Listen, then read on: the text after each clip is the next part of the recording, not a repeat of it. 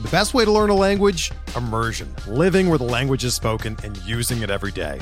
But if that's not in the cards this year, you can still learn a language the second best way, and that's with Babbel. Be a better you in 2024 with Babbel, the science-backed language learning app that actually works. Don't pay hundreds of dollars for private tutors or waste hours on apps that don't really help you speak the language. Babbel's quick 10-minute lessons are handcrafted by over 200 language experts and help you start speaking a new language in as little as 3 weeks.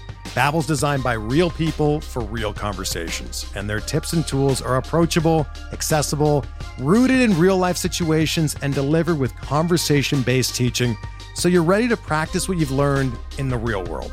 Here's a special limited-time deal for our listeners. Right now, get up to 60% off your Babbel subscription at babbel.com/Blue Wire.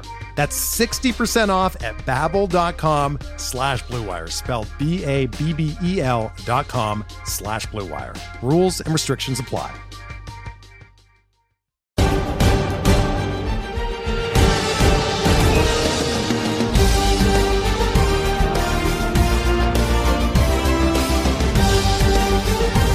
Welcome to Hacks and Jacks, a fantasy baseball podcast, our off-season edition. I'm Joe Galena, and as always, I'm joined by my esteemed co-host and a guy who has a really, really keen baseball mind. How you doing there, Scott Chu? I'm doing great. I'm bummed we haven't been able to record this in a while. I've had a busy schedule, so I've had to cancel a few times, but I'm excited to be back doing this and finding some stuff to talk about over the off season. That's really, really the challenge. And lucky for us, we got some stuff that came out just in the last week that I think will be really interesting.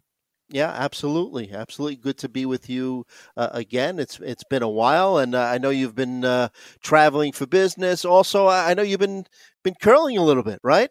Oh, yeah. Yeah. Curling season's back on. Have not done any fantasy curling yet. Have not gotten that set up. I want to do that soon, but I have been doing the real curling. I am just as terrible as I remember. So that's been fun.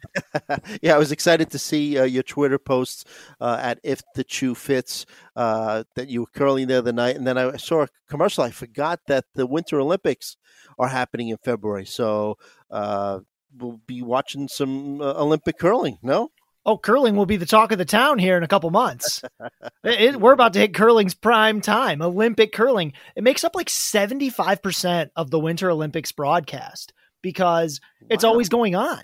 It's one of these things that's just sort of there's like always on, like ESPN Classic after midnight. It's just like bowling, right? That's it's like all bowling, and it's just on, and you don't have to like know a lot about the game to enjoy watching it. You can sort of figure it out, this mix of like shuffleboard and bocce ball and a couple other things. A lot of fun to watch. And this is the time when everyone's like, oh yeah, curling. Oh yeah. Looking forward to watching the Olympics and looking forward to watching you curl as you tweet about it. Awesome to see. And just to give our audience a reference point, this is a baseball podcast, by the way. I know we were talking curling, but we're recording this podcast on Wednesday evening, October 27th. Game 2 of the World Series is happening. 28 teams watching from home.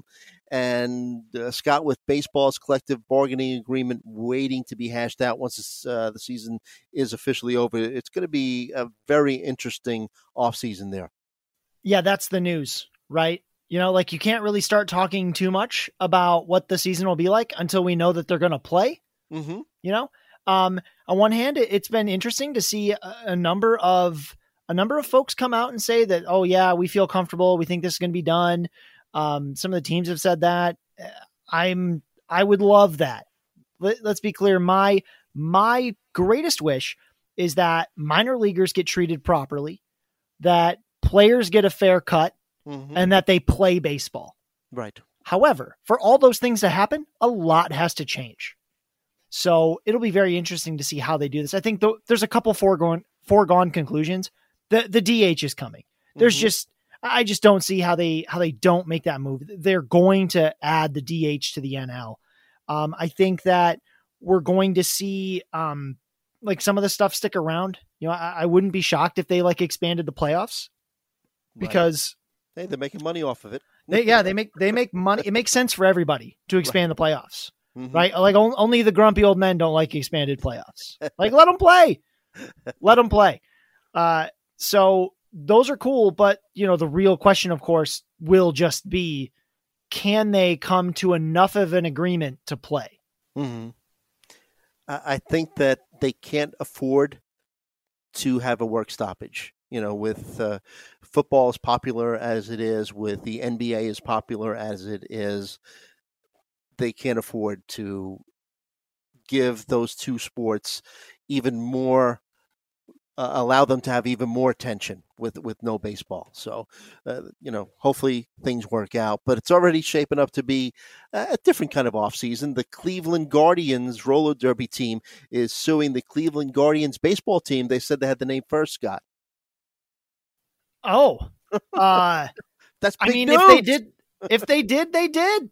I'm not entirely sure like why that hurts the roller derby team or the baseball team. To be quite frank, I feel like that they could absolutely work together, right? Mm-hmm. Like roller derby's cool, like have some fun with it. I'm sure you both could use more attendance, so. Sure. Why not go with it? But I mean, if they want to be, if it's going to be a knockdown, drag out fight, if the roller derby team had it first, what are you going to do? Hey, the roller derby team is probably pretty tough, right? Absolutely. Keep it in the court. You don't want to have any physical confrontations here, but it just goes to show you a very slow news cycle. Our concentration's on the World Series right now, but just every day it just seems that another potential candidate for the Mets open position, president of baseball operations. No one wants to work for Steve Cohen, it seems, and it's just almost comical at this point. Oh, you don't want to work for a boss that is pushy, rude, and will call you out on Twitter all the time? You don't want that? That's not a plus. I mean, I would love it if my boss got on social media and bashed the job I was doing at any given moment when the team's struggling. I think that'd be really fun.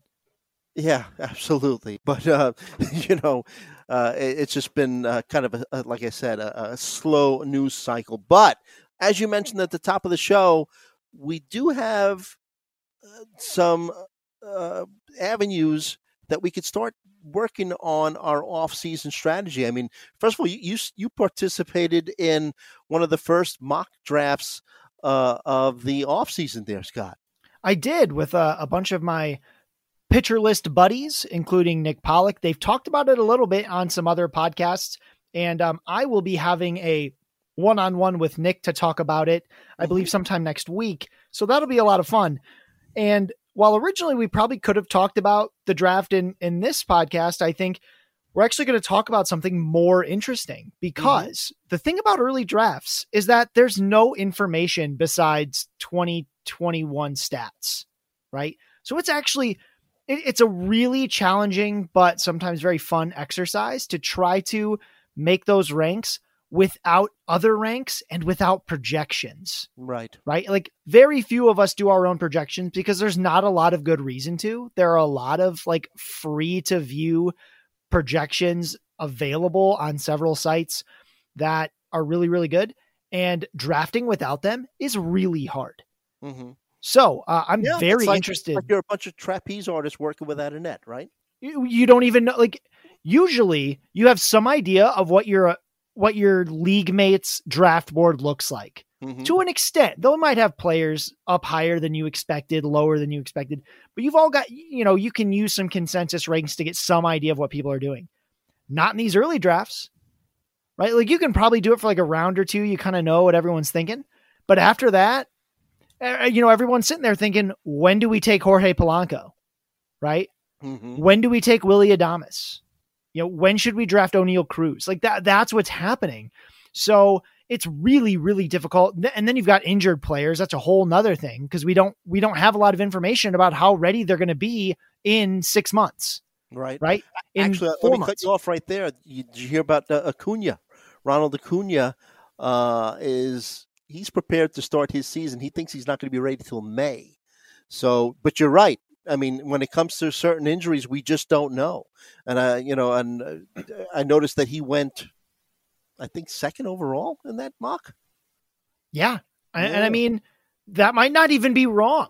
Yeah. Right? Because he ended up as like a very good fantasy player despite missing a huge chunk of the season. Yeah. Right. Yeah. He does not need a ton of time, right? Like if he misses all of April, that's a problem. But if he comes back like in early May, he could, I don't know if he could be the number 2 player overall, but he could certainly be a first round worthy talent. Mm-hmm. Right. And there's always the chance that it goes faster. We don't know. He's young. You know, those kids are made of, they're made of magic, right? Like they can get better in no time. So it's really, really hard to say. So that's a huge part of what you're trying to do. And, you forget about players that were injured because they don't show up on like your leaders for 2021, because like they were out. You have to start wondering, like, what do I do with a guy like Mike Trout? What do I do with guys who were healthy for a full season for darn near the first time? What do I do? I mean, there's just so many things you have to try to take into account that it's, I know I keep saying it's really hard, but I encourage people to do an early mock draft if you get the opportunity, simply to see how it's shaping up. Those early mock drafts actually also shape a lot of ranks that come out in the off season, right? People look at those drafts, be it expert or not, to see like, what are people thinking? Right? Because projections only tell you like a certain type of outcome, but you don't always know what people think a player's ceiling is, right? Projections will put a Byron Buxton or a Cedric Mullins in a certain spot, but people might push them up or down their boards based on risk, right? Mondesi is another guy who is really hard to deal with in terms of projections because the ceiling is so high. Sure. Right? You don't care about the projection for him isn't what you're after. You're after the ceiling. So how are people going to deal with that in drafts, right? Especially if you're in like the NFBC context where there's like an overall, people will do weird things for high ceilings because it gives them a shot, right? So it's really interesting to see how your league mates hedge risk when we don't really know what the risks are yet.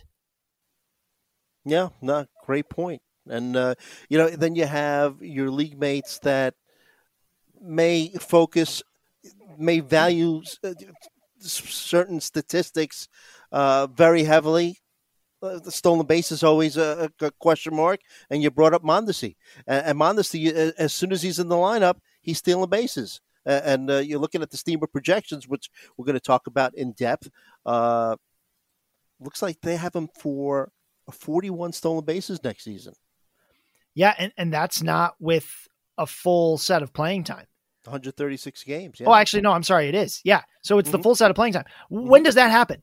When does Mondesi play 136 games? When does he get 520 at-bats? Like, when does that happen? How? Like, I am so far from seeing that as a reality, right? Like, I see it with other players. I don't see it for him. And so, he hasn't even really been particularly close ever, right? Like he did steal 43 bases in 2019 in 102 games, but that's a far different story than 138. Right. So he did play the full season in 2020, but that was only 60 games.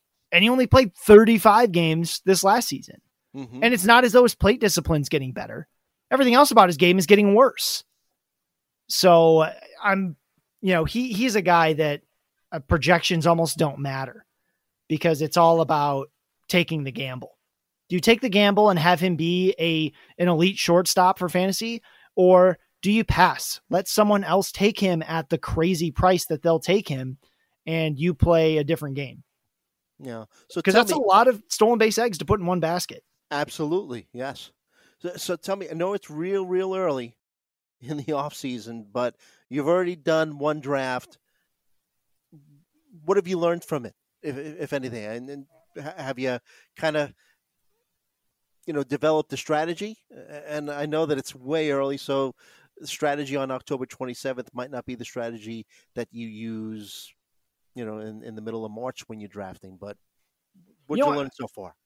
I'll tell you the first thing I learned, and I'm glad that it panned out this way in the Steamer projections, but second base went from being like the roughest position to find to find value to a position where there's quite a bit of it to be found, right? Like second base all of a sudden became deep. It's not shortstop or anything like that, but it's a deep position. So that was something that I found really interesting, especially when in the pitcher list version, we did the Yahoo format. Yahoo format doesn't have a corner infield, doesn't have a middle infield, has 2 utility spots and only 3 outfield. So hitters there's a lot of hitters available late, right? A lot of really good hitters available very late. And at second base, there's a lot of stuff to look at.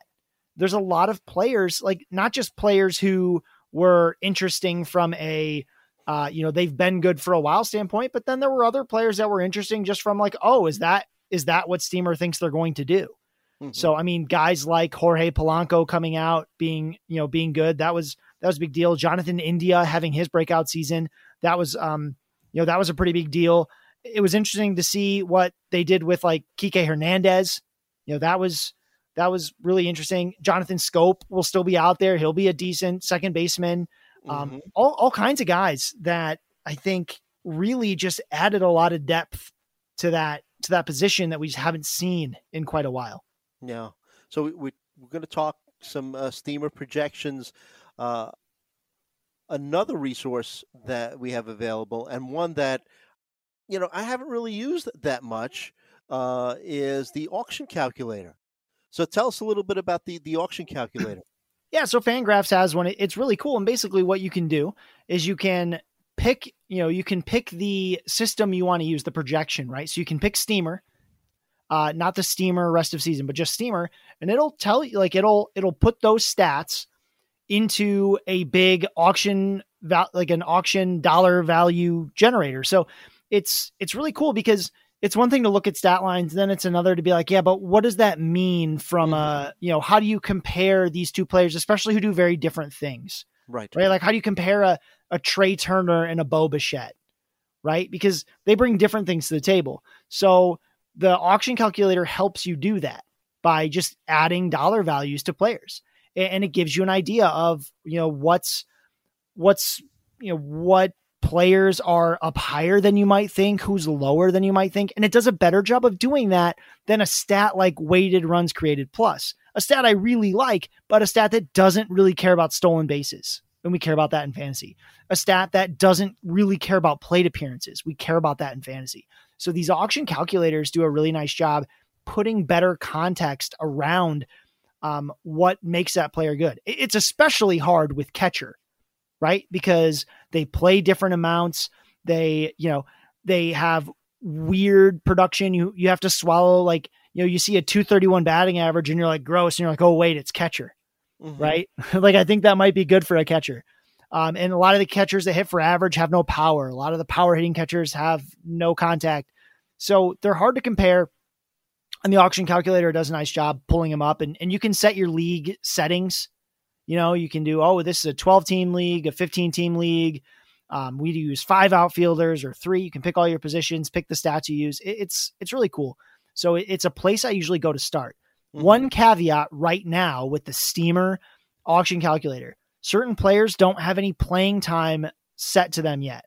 A couple big ones, right? Ronald Acuna, Mike Trout, Joey Votto, a lot of these players, because they have injury concerns, Steamer doesn't really know what to do with their plate appearances yet.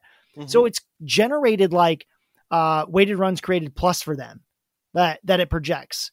And there's also Steamer 600, which is you can't use it for the auction calculator, but this really cool thing that says, all right, if we gave everybody 600 plate appearances at our projections, where do they end up? And you see some weird stuff on there, like Terrence Gore. It tells us that like Steamer 600 says Terrence Gore would steal like 40 something bases, but he'll never get that many plate appearances, right? Because he's a pinch runner, like it's his whole career. Right. So you have to like weed out some of the noise there, but you can see what it thinks of, especially for like minor league guys. Like if you're interested in what like a Riley Green is going to do next season, if he got 600 plate appearances, he won't. But what if he did? Or O'Neal Cruz, what if he gets 600 plate appearances? What does that look like? Steamer does that for you. So it's really cool. That's another place to look in addition to the auction value calculator, simply because that auction calculator really cares about playing time, because you need playing time to generate dollar value. So if you don't have playing time, it's not going to put you in there at all. So Mike Trout isn't really in there Mm-hmm. because it doesn't have any playing time for him yet. It will eventually, but it doesn't yet. So Right.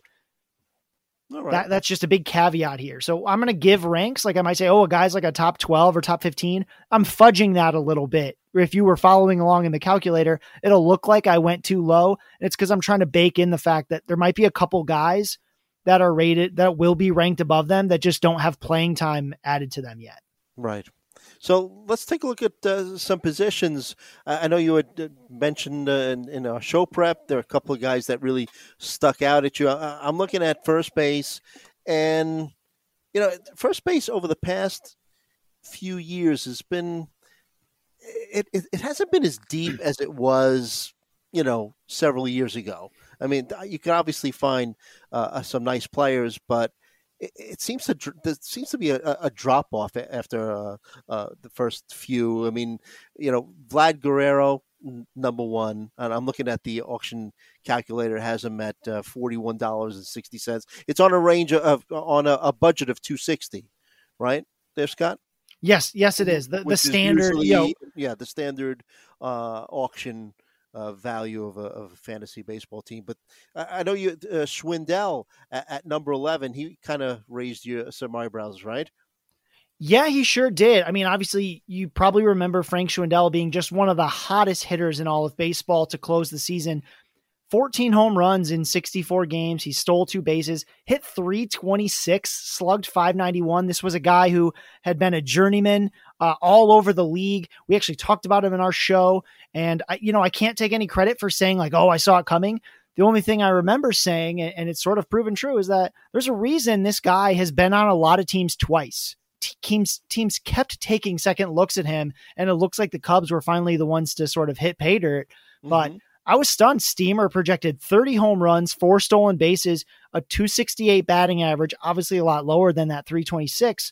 But I was stunned. That's a top 12 to 15 first baseman that's relevant in every format.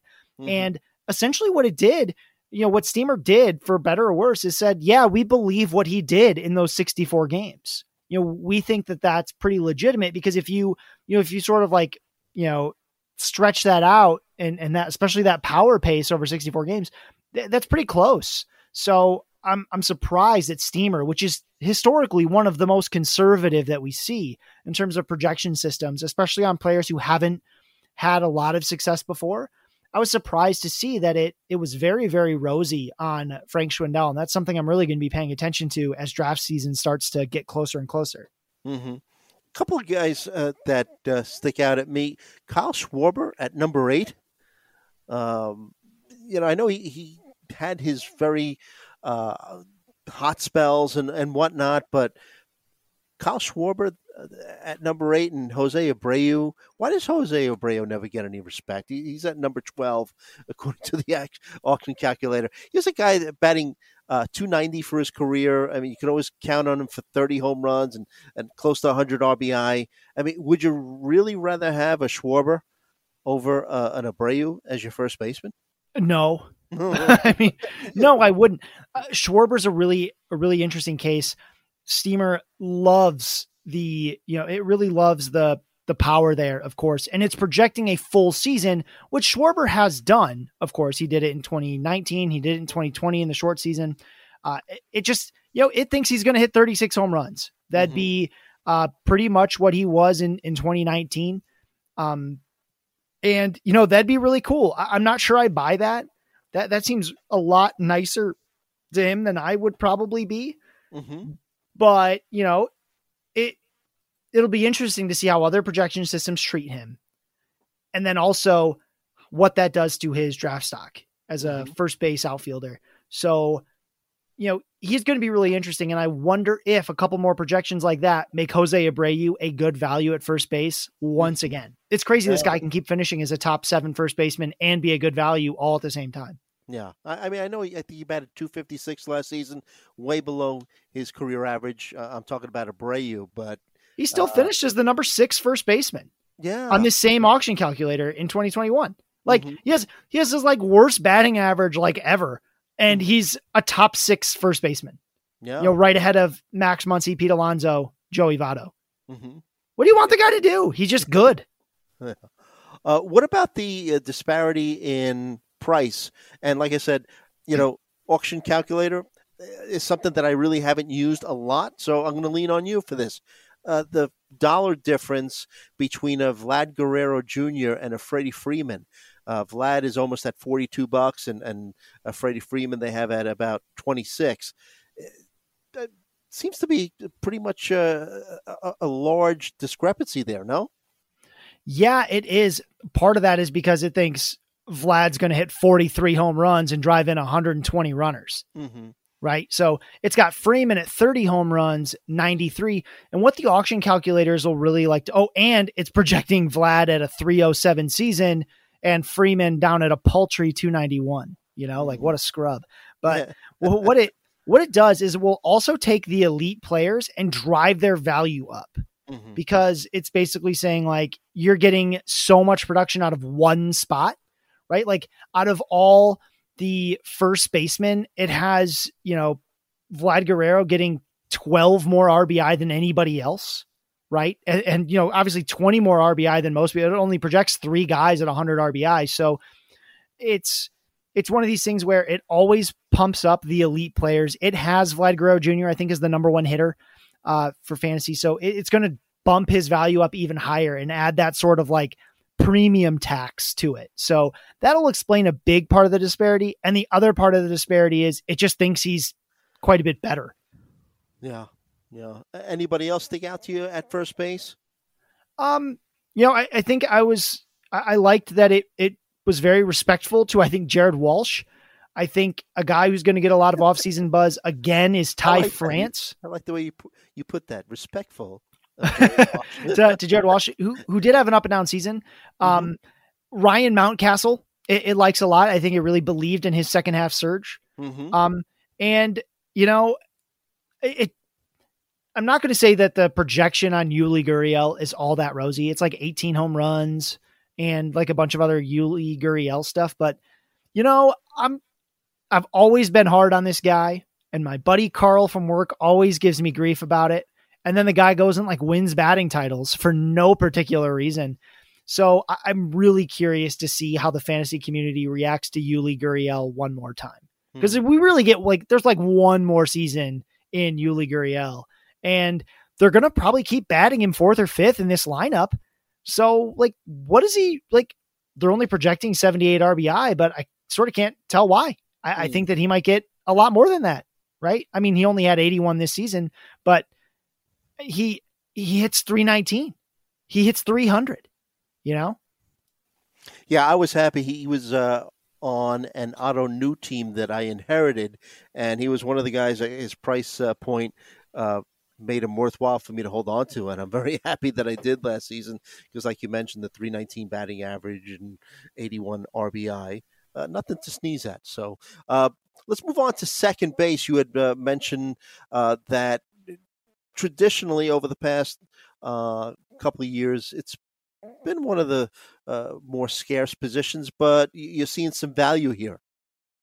Yeah, and the way it works is pretty interesting. Obviously, the top of the heap is Trey Turner. And it's in a sense, it's like Trey Turner and everyone else, because what's really interesting, if you look at the dollar values on the right, usually you see like a couple tiers happen up there, but this one is pretty blended. Like really everything from like number 3 down is really blended. Like there's not a ton of changes in value, right? Like Whit Merrifield is not that much more valuable than Brandon Lau, who's not that much more valuable than Ketel Marte, who's not that much more valuable than Jorge Polanco. So I'm wondering if something like this drives a lot of folks to wait on second base and really let the chips fall and target. I think a lot of people will target a guy like a Jonathan India, a Jazz Chisholm, who, they project to have over 20 home runs, over 20 stolen bases. The batting average will stink, but whatever. Ty France, Javi Baez comes down at like 16th. And it doesn't think he's going to hit that well, but he's going to put up tons of counting stats. Jonathan Scope has a decent projection. He's all the way down at 19. Ryan McMahon at 20. Jake Cronenworth down at 23.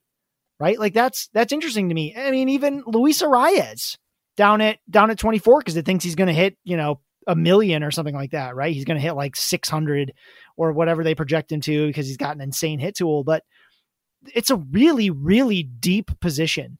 And it takes a long time before you really start feeling like, oh man, there's nothing left. So I think middle infield is going to be especially strong this year, thanks to like the depth in second base. Mm-hmm. So I wonder how people react to that, because they're probably very used to being like, oh, second base, you got to put a premium on second base. And I'm not sure you do anymore. Mm-hmm.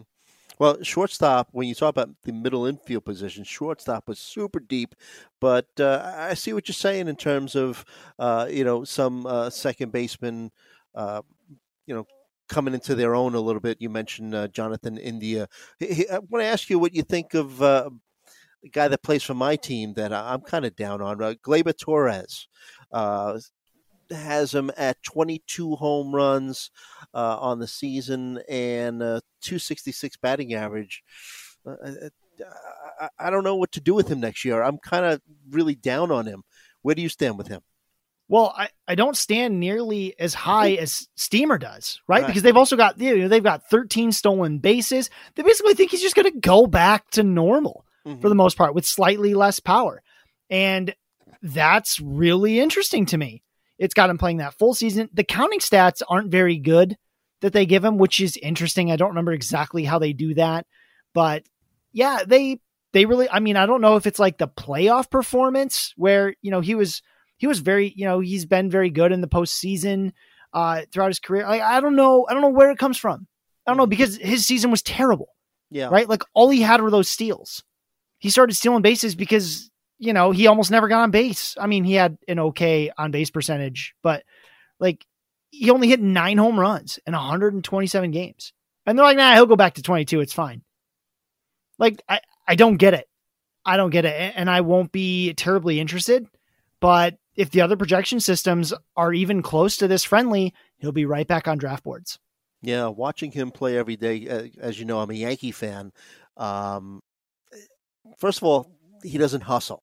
So that, I have a problem right there. And, they keep on making excuses for him that, he had been moved to shortstop and they feel that, that might have played with his head and maybe he took the worries about having to play in an unfamiliar position with him every time he came up to bat. But, as you mentioned, only 9 home runs in 459 at bats last season, had 38 back in 2019, but just 3 in 42 games in that wacky 2020 season. So, yeah, I agree with you that I think Steamer is just a little bit too optimistic here. Yeah, I mean, I guess there's also the fact that he is still only 24 years old. He'll be 25 when next season starts. So maybe they just, they think the aging curve, is going to be a little friendlier. And maybe it'll look a little more like his rookie season. Mm-hmm. But if that happens, that's really cool. And I'll be really happy for him. But he had a 107 ISO last season. Mm-hmm. So I'm probably not that interested. Yeah. Gavin Lux had a tough year last year. Then he ended up coming back after spending some time. I think he was even that they demoted him, right? Or he was on the IL. And then he started playing some outfield for the Dodgers. Any interest in Gavin Lux at this point as like a sleeper? No, he's got 2 problems. Number one is that he got demoted because he was terrible. Like he was really not that useful to the Dodgers. And yes, he is young. He's going to be 24 next season, but like he was quite bad. He showed some life when he came back up, but the thing with the Dodgers is twofold. It's not just whether, like, if Gavin Lux played, could he be good? Sure. But with the Dodgers, there's also the question of, will they play him? They don't need to. Chris Taylor's still there. They're a team that's still trying to gear up to win championships. They don't need to like let Gavin Lux develop at the major league level quite yet. Mm-hmm. Like he's not so old that he can't find value in AAA. It's not like he was that good in AAA. Also, he only played 17 games there and he hit 279, but he only slugged 382. He had a 82 WRC plus in those games. So it's not like he was so good in AAA that they can't send him back down. Right? Like I don't really know what the Dodgers want to do with him. And until I know, I'm probably out, because so far what we've seen in 144 games is 12 home runs, 7 stolen bases, and a 233 average. Like, that's not fantasy relevant outside of NL only leagues. Mm-hmm. So I've got to see either like some crazy change, or I need to see like a guaranteed role. And even then, I'm not sure I'll believe it. Right. All right, let's move over to a very deep position, as we mentioned, shortstop. And here's a guy that you and I have spoken a lot about over the past year of doing our podcast together. Tatis, Fernando Tatis Jr., obviously having a perennial issue with the shoulder injury, elected not to have surgery on the shoulder injury this offseason. Steamer projects him for 40 home runs, 93 RBI, and 23 stolen bases. Obviously, when this guy plays, I mean, this guy could take 2 weeks off and spend it on the IL, comes back the next day, just, mashes the ball. In redraft leagues, I'm going to be avoiding him. I personally will, because, he was on the IL on and off last season. And like I said, when he came back, was, just basically picked up where he left off. But what happens if he can't come back? It's not just like a 2-week rest and then he's back. If he's out for half the season and you're wasting a first-round pick, where do you stand on Tatis in redraft leagues? Yeah, so really interesting. It's sort of looking like he's not going to have shoulder surgery during the offseason. Yeah. And here's the thing. He missed time. He probably missed about 100 plate appearances. And he ended as the number 5 hitter in fantasy. Right? And he's actually number 4 if you don't give Sal Perez a bunch of extra points for being a catcher.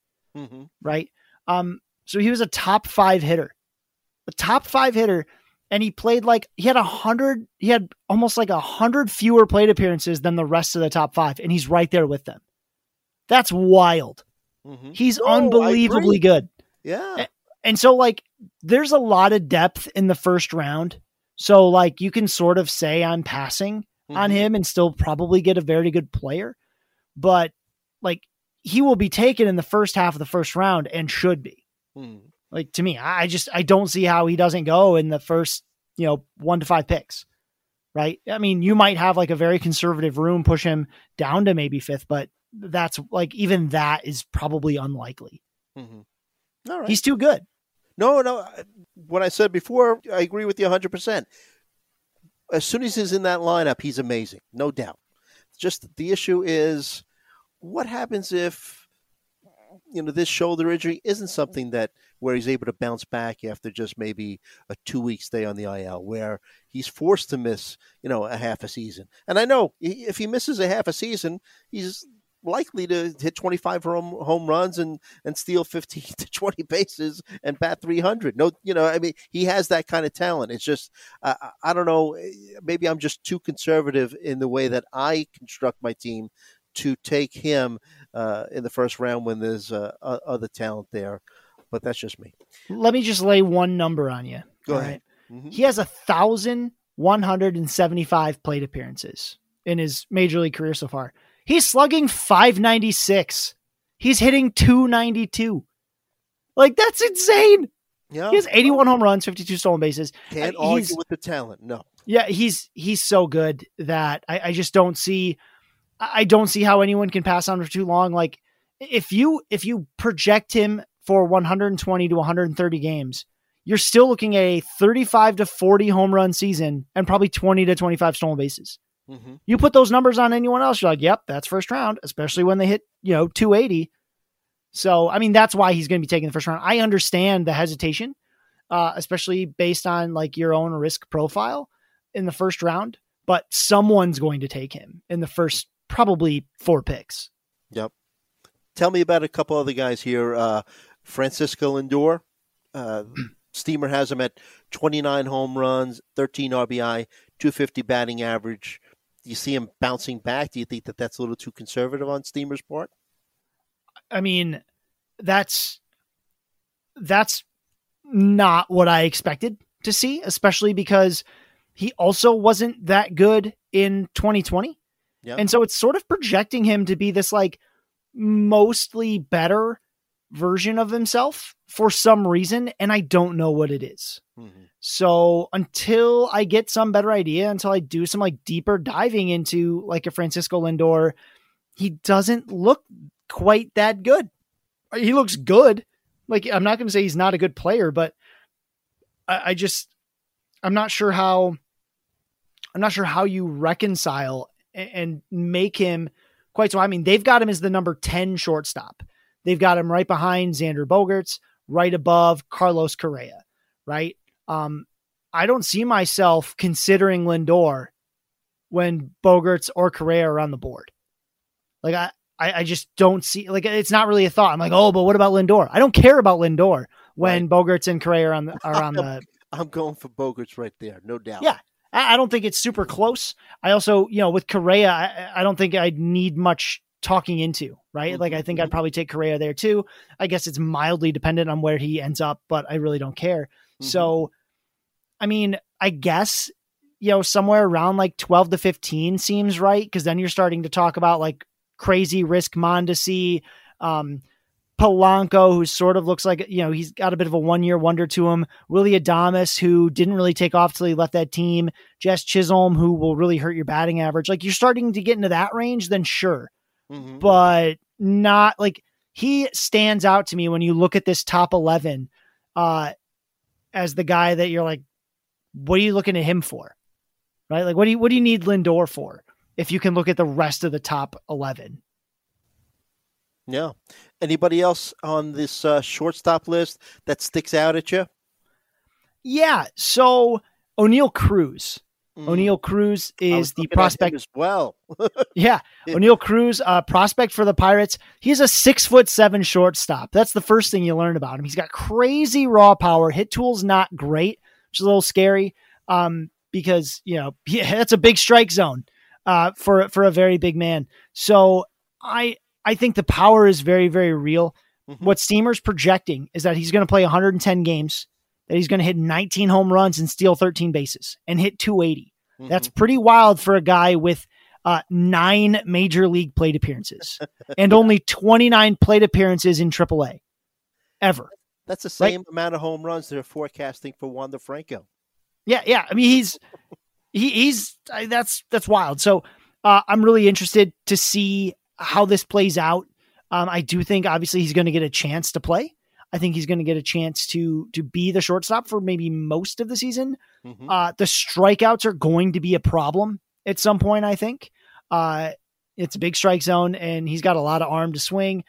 He's historically had, he got quite a bit better with it in the minors this last season, getting that strikeout rate below 25% for the first time he did it once before, maybe twice, but he got it down. But will he be able to do that against major league pitching? I'm not sure. In a Yahoo style league, I just don't think I don't have the risk appetite for that because there's not a middle infield. I think he's going to be a very, very popular guy to talk about, especially in those like ESPN style or NFBC style leagues next year. So I wonder if his draft stock just keeps getting pushed up and up and up because people love the shiny new prospect. Yep, absolutely. So we're looking at Steamer projections, comparing them to the auction calculator at Fangraphs. And we're going to be talking third base, which is a position with a big drop-off. And we'll talk third base right after this. Hey, Alex Fast here, and thanks for listening to this podcast on the Pitcher List Podcast Network. If you're a fan, consider supporting all of us by getting a PL Plus subscription, where you're going to get an ad-free website and get access to our Discord, where you can talk to all of our podcast hosts and staff. Plus, you can hang out with our incredible Pitcher List community. It's basically a baseball sanctuary year-round for as low as $8 a month. You can sign up at pitcherlist.com/plus, and you're going to get your first month free with promo code podcast. Also, don't forget to check out everything else we do as well, from YouTube videos, live streams, newsletters, off-season articles, TikToks, breakdowns, over 15 baseball podcasts on our network. We can't stop talking about baseball even during the off-season. So sign up for PL Plus today at pitcherlist.com/plus and use promo code podcast to get your first month free. All right. Thanks for listening. Let's get back to the show. All right, Scott. So third base position, looking at the auction calculator, Jose Ramirez is basically, it's him and Devers, and then you have a somewhat of a pretty significant drop off. I mean, Machado obviously is also a very good player, but I think that when it comes to third base, Ramirez and Devers right at the top, right there, top tier. Yeah, really interesting this position because very few other positions drop off so hard so fast, right? They only project 7 third basemen to be double-digit dollar players, right? Like that sounds like, oh, well, it can't be that. I mean, it's 15 second basemen as double-digit, dollar value players. It's 16 shortstops. It's 16 first basemen. The only other position with that few is catcher. Catcher. Mm-hmm. Catcher has 7. Third base has 7, right? That's insane. So, I mean, obviously, Jose Ramirez, very top of the bunch. Rafael Devers, great season. Austin Riley, huge breakout. That's cool. It loves Justin Turner. Having him play 600, get 612 plate appearances. It likes that. But then after that, God, it looks like a garbage dump, right? So you get Ramirez, Devers, Riley, Machado, Arenado, and then Turner, Bryant, and then you start getting into the dregs, right? McMahon, Escobar, Seager, Luis Urias, Josh Donaldson, Heimer Candelario, Joey Wendell, Josh Harrison, right? Getting really ugly really fast. Like, just to put this in perspective, Ryan McMahon comes in as the number 8 third baseman.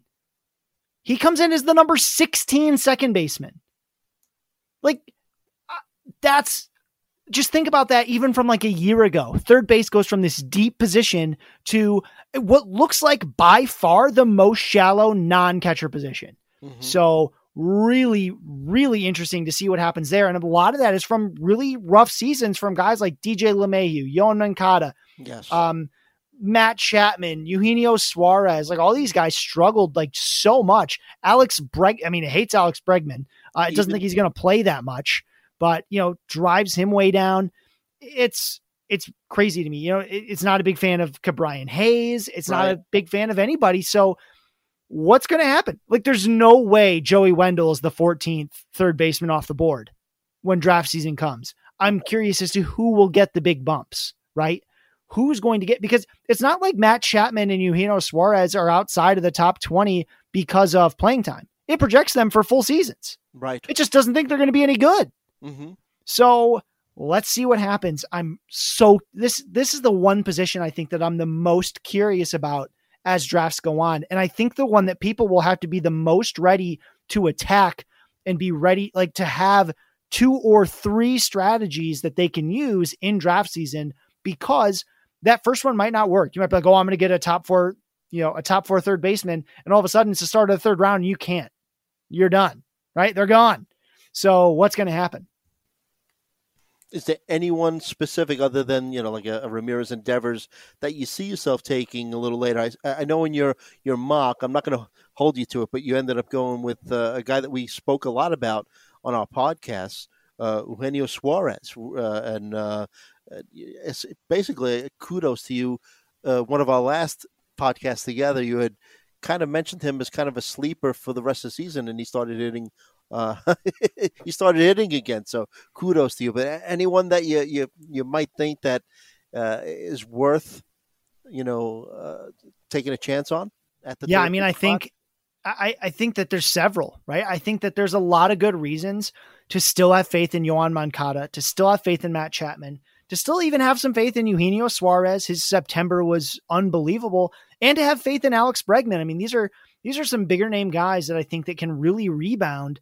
It's just going to be a matter of, one projection system doesn't like him, but others might, right? Like, others might see it. We've got a lot of time to come up to dig into a lot of these players. Mm-hmm. Projection systems don't do very well with things like swing changes or, changes in approach that happen late, because it can't really pick them up very well. So, all it takes is one research article to be like, hey, look what Eugenio Suarez did in September that changes people's outlook on him entirely, right? Or we find out that there was an injury, or we learn all kinds of things. One of those guys is going to go back to being a legitimate like a legitimate starting third baseman in fantasy. I'm just not entirely sure who it's going to be yet. Mm-hmm. All right. Let's move over to the outfield position, and obviously a stacked spot.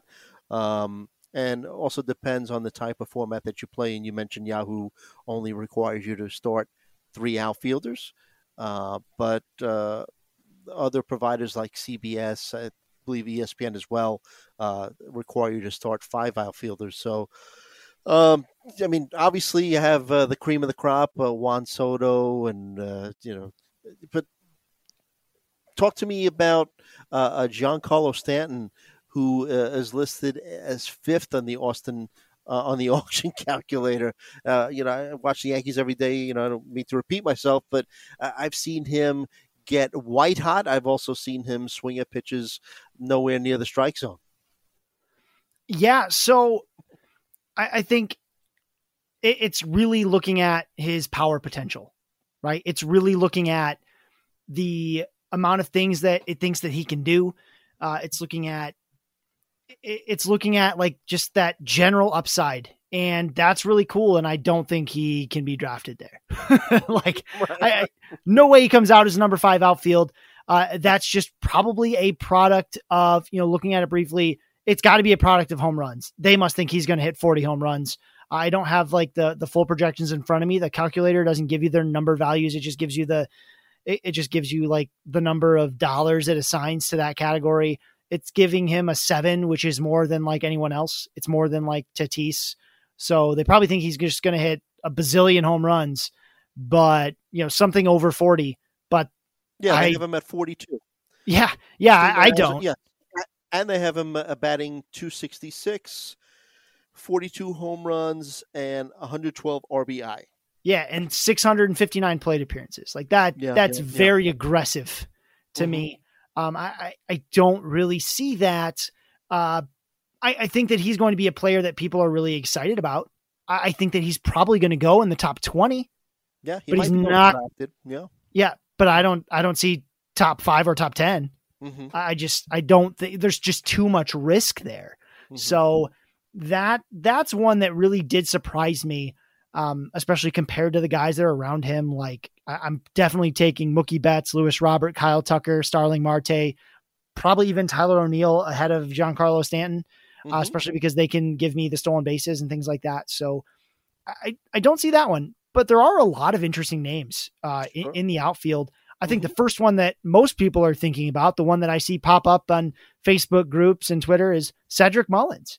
It puts Cedric Mullins in the top 15 or so, right? You have to remember that 2 guys aren't on here. Trout and Acuna aren't on here. We don't know how much really they're going to play. So got to fudge the numbers a little bit. So Cedric Mullins, it loves him, right? It really thinks that he's a top, 30 to 35 hitter in baseball. It thinks he's going to have 25 home runs, 27 stolen bases, a 257 batting average, which is a huge drop from the stuff he did in 2020 and 2021. So I think that I'm probably a little higher on him than that, but and I think it did a nice job sort of lowering the power expectations. The power did come down as the season went on. So I do think that 25 is more realistic than 30, but this, to me, this looks like a really strong projection. It looks like something that I would probably use as my baseline as well, like a 25-25 guy. And I think that's just what we have to value. You don't have to agree with that. You don't have to want to go in on that, but that's the baseline you need to be thinking when you're wondering, where will my league mates draft Cedric Mullins? You have to be in that range that they'll value him as a 25-25 guy. And really this whole range of outfield, like really everything from like 11 all the way down starts getting really interesting. Like, it loves Teoscar Hernandez. It doesn't have him as the number 2 outfielder like he finished as, but it's got him in the top 20. The one that blew my mind was Eddie Rosario. It's got Eddie Rosario in the top 20. He wasn't close to that in the regular season, right? Like he's been a playoff hero, but he wasn't that good in the regular season. I know he struggled with, he was in and out of the lineup sometimes, but like Eloy Jimenez at number 25. I mean, is that only because he played the last, 2 months of the season? I don't know. Have him at 25. Yeah, I mean, because it's still projecting him for like 620 plate appearances, so it's not like they think he's going to miss a bunch of time. They just, I mean, they don't have him scoring a lot of runs, I guess. Like they've got him for 33 home runs, 93 RBI, and maybe and a 265 batting average, and that's probably what's doing it, right? So it brought his batting average way down from, because of his batting average this last season. So it's putting a lot of value in that 2021. And I think he's still more like the 2019, 2020 guy. So I'll have him higher than that. And I bet other projection systems will too. Mm-hmm. But again, I'm still trying to get over Eddie Rosario. He was bad. Like he just wasn't very, I mean, he stole some bases, he stole double-digit bases for the first time since 2015, but he's going to be 30 next season. I don't see him setting a new record, which is exactly what Steamer projects. Steamer's projecting 12 stolen bases from Eddie Rosario. That's the most he'd ever have like in any one season in his career. And he's going to be turning 30. Like you don't see guys when they're 30 stealing more bases than when they were 23. Right. Like that's not what we see. And it wasn't a very strong season. In fact, I mean, I guess it's fine if you combine it with like 2020 in terms of like home run numbers. So that'd be like 100 and it was like 168 games. It's close to 100, like 100, RBI and 30 home runs. No, sorry, 27 home runs. So Steamer is, I don't know what they're on, but they've got 29 home runs, 12 stolen bases, a bunch of counting stats. Okay, sure. I mean, his plate discipline is atrocious. Like it's sort of like when you watch like those old Vlad Guerrero Sr. highlights of him like swinging at balls in the dirt, but he hits them. Eddie Rosario does that too, but he doesn't hit them. Right? He swings at everything, right? And he's got a crazy low strikeout rate for a guy that swings as much as he does, and that is so aggressive. And that's just not going to last forever. Those guys don't age very well. Have you ever heard of Javi Baez? Right? Like this is exactly what Javi Baez was like. And except he always struck out more than this, but yeah, I'm not nearly this high on Eddie Rosario, but it's a heck of a playoff run he's on. Yeah. God, he's hitting like 465, not counting the game that's on right now. It's like hitting 465, 767 slug. Like that's pretty wild. And he stole a base. So I mean, maybe, sure. Why not? It's shocking in a way to see Eddie Rosario at ranked 15th and Christian Yelich at 19th. And you really can't argue with what Steamer is projecting for Yelich because, look, I mean, he had a terrible 2021 season and also a terrible 2020 season, and they have him for 26 homers and 13 RBI and a 256 batting average. Shocking that he's fallen off that quickly. Yeah, it is. And back problems will do that to you. Yes, they will. Back problems have just really sapped a lot out of him. Those back-to-back, the seasons he had in 2018 and 2019 seem so long ago now, right? After what we've seen over the last two seasons, that it's hard to use those as a baseline. That's a ceiling at best. You have to be really healthy. I think that Steamer projecting him for the 26 home runs, 13 stolen bases, and fairly respectable runs and RBI and a 256 average, like even that's a little rosy, right? Like that's a lot better than the Christian Yelich we've seen. So I do think that's still probably what people will draft for because of the crazy high ceiling. But as he gets older, like he's entering his age 30 season, backs don't get better after that. Like I'm only 33, and let me tell you, my back has not improved the last few years, right? And I don't play professional baseball. I don't put that much strain on it, and it still gets worse. So that's something that I am worried about. And I'm once again, I mean, I was interested where he'd be drafted in 2021, and it was still very aggressive. And I think that dropped significantly into the coming season. I'm just not sure where yet, but I'd be stunned if he's still not taken in the first 60 picks or so. Yeah, I agree. Let's finish off with your favorite spot, the catcher position. Who's sticking out at you here? Well, the one that stands out to me the most, like obviously like the usual suspects are all up there, like Sal Perez at the top by a wide margin. And don't get too confused. It's because he plays a ton. Like he plays every day. So him and Real Muto are really at the top. Yasmani Grandal, they like a lot. I was able to get him at a great value in the draft. I was really happy about that. But Dalton Varsho. So Dalton Varsho, it basically looks like there's a big drop off after like the top three. Dalton Varsho is the next one. It's got him playing quite a bit because he will play the outfield sometimes. He's more of like a backup catcher than probably a primary catcher. So that might get him closer to 500 plate appearances than some of his peers. But they really like him because they think he's going to like steal bases and stuff, right? So 95 games this season, 11 home runs, 6 stolen bases. His final line wasn't that good, the 246, 318, 437. But keep in mind that in the second half, where he did most of his playing, 200 plate appearances, he hit 290, right? So he improved significantly. Steamers got him as a 18 home run, 8 stolen base guy, hitting 250. That's definitely, I mean, they rank him as a top 5 catcher, and those results definitely are top 5 catcher. Yep, absolutely. There was a lot of excitement about him coming into the season, and then he broke. He didn't break with the team, and then when he did make the team, he wasn't doing very well.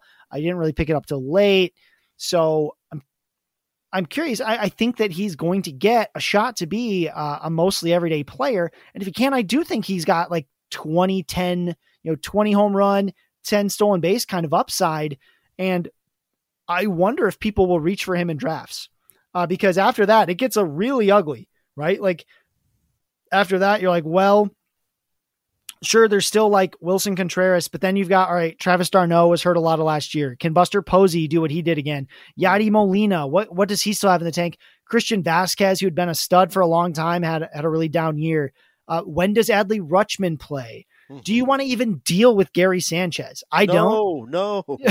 I don't, but somebody will. Because somebody's going to be like, if you look at this, he still projects as a 35 home run hitter. Yeah, yes. They're still going to do it. Yeah, 30 home runs and 40 RBI, right? Like he'll find a way. That's Gary Sanchez. Yeah, I'm not, I'm definitely not a big fan. He improved his batting average by almost 60 points to get him up over 200 to 204 from 2020. His last 160 games. I mean, yeah, it's still home runs. If he plays a very full season, he can hit 30 home runs, but at what cost? Right. But at what cost? So I'm not really that interested. He's a guy that you pick him because you didn't get enough power elsewhere and you just have to eat the batting average loss. Yeah. Don't bother. Just don't. That's a pivot. You draft Gary Sanchez because you had to. Because you put yourself in a position where you didn't really have a choice because you're not happy about it. And you'll get a week and a half of decent play at the plate, but by the end of the season, a 199 batting average. Yeah, he hits 3 home runs in a week to give us content creators something to talk about, and then he disappears again. Yes, absolutely. What are these negative dollar amounts? I noticed a couple like I mean, that means they're well below replacement, right? You don't want to think of 0 as a replacement value. It just means that letting these guys play for your team all season hurts you a lot. It's a little weird. You don't want to think of it as replacement value. You sort of want to look at where's the middle for that? What really is the when you want to try to figure out what really is replacement value, if you're looking at second base, replacement value is probably starting somewhere between 15 and 20, right? Because then you're really starting to see these dollar amounts group together. Is Willy Adames that much better than Brandon Crawford, right? He wasn't this last season. Brandon Crawford was awesome. Willy Adames was, but only after he joined the Brewers. So that's around where replacement level is. When you think of a replacement level, don't think of 0. Think of how many do I expect to be rostered in my league and who's the next one? Who's the top of the waiver wire heap? And in a 12-team league where you don't have a middle infield, that's probably happening somewhere between 15 and 20. All right. Well, Scott, great stuff. Good to be with you once again. And we're going to be back November 11th, I think, is when our next podcast is going to drop. Have off-season content for you all season long. And follow me at Joe Galena. Follow Scott at If the Chew Fits. Follow our podcast at Hacks and Jacks PL. If there's anything specific that you'd like us to cover, please reach out to us. Let us know. At Pitcher List Pods. Follow that.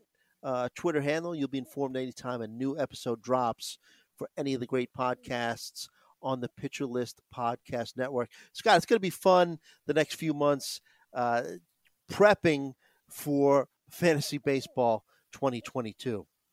It sure is. I'm excited. I'm excited to get more into it. I'm excited to keep playing around with these projections and see what's happening. And I'm excited to figure out what the heck anyone's going to do at third base. Yeah. Because like that position really, if you take one thing away, it's third base is weird and scary. All right. Well, as always, we hope that all of your fantasies become realities, and we'll see you next time.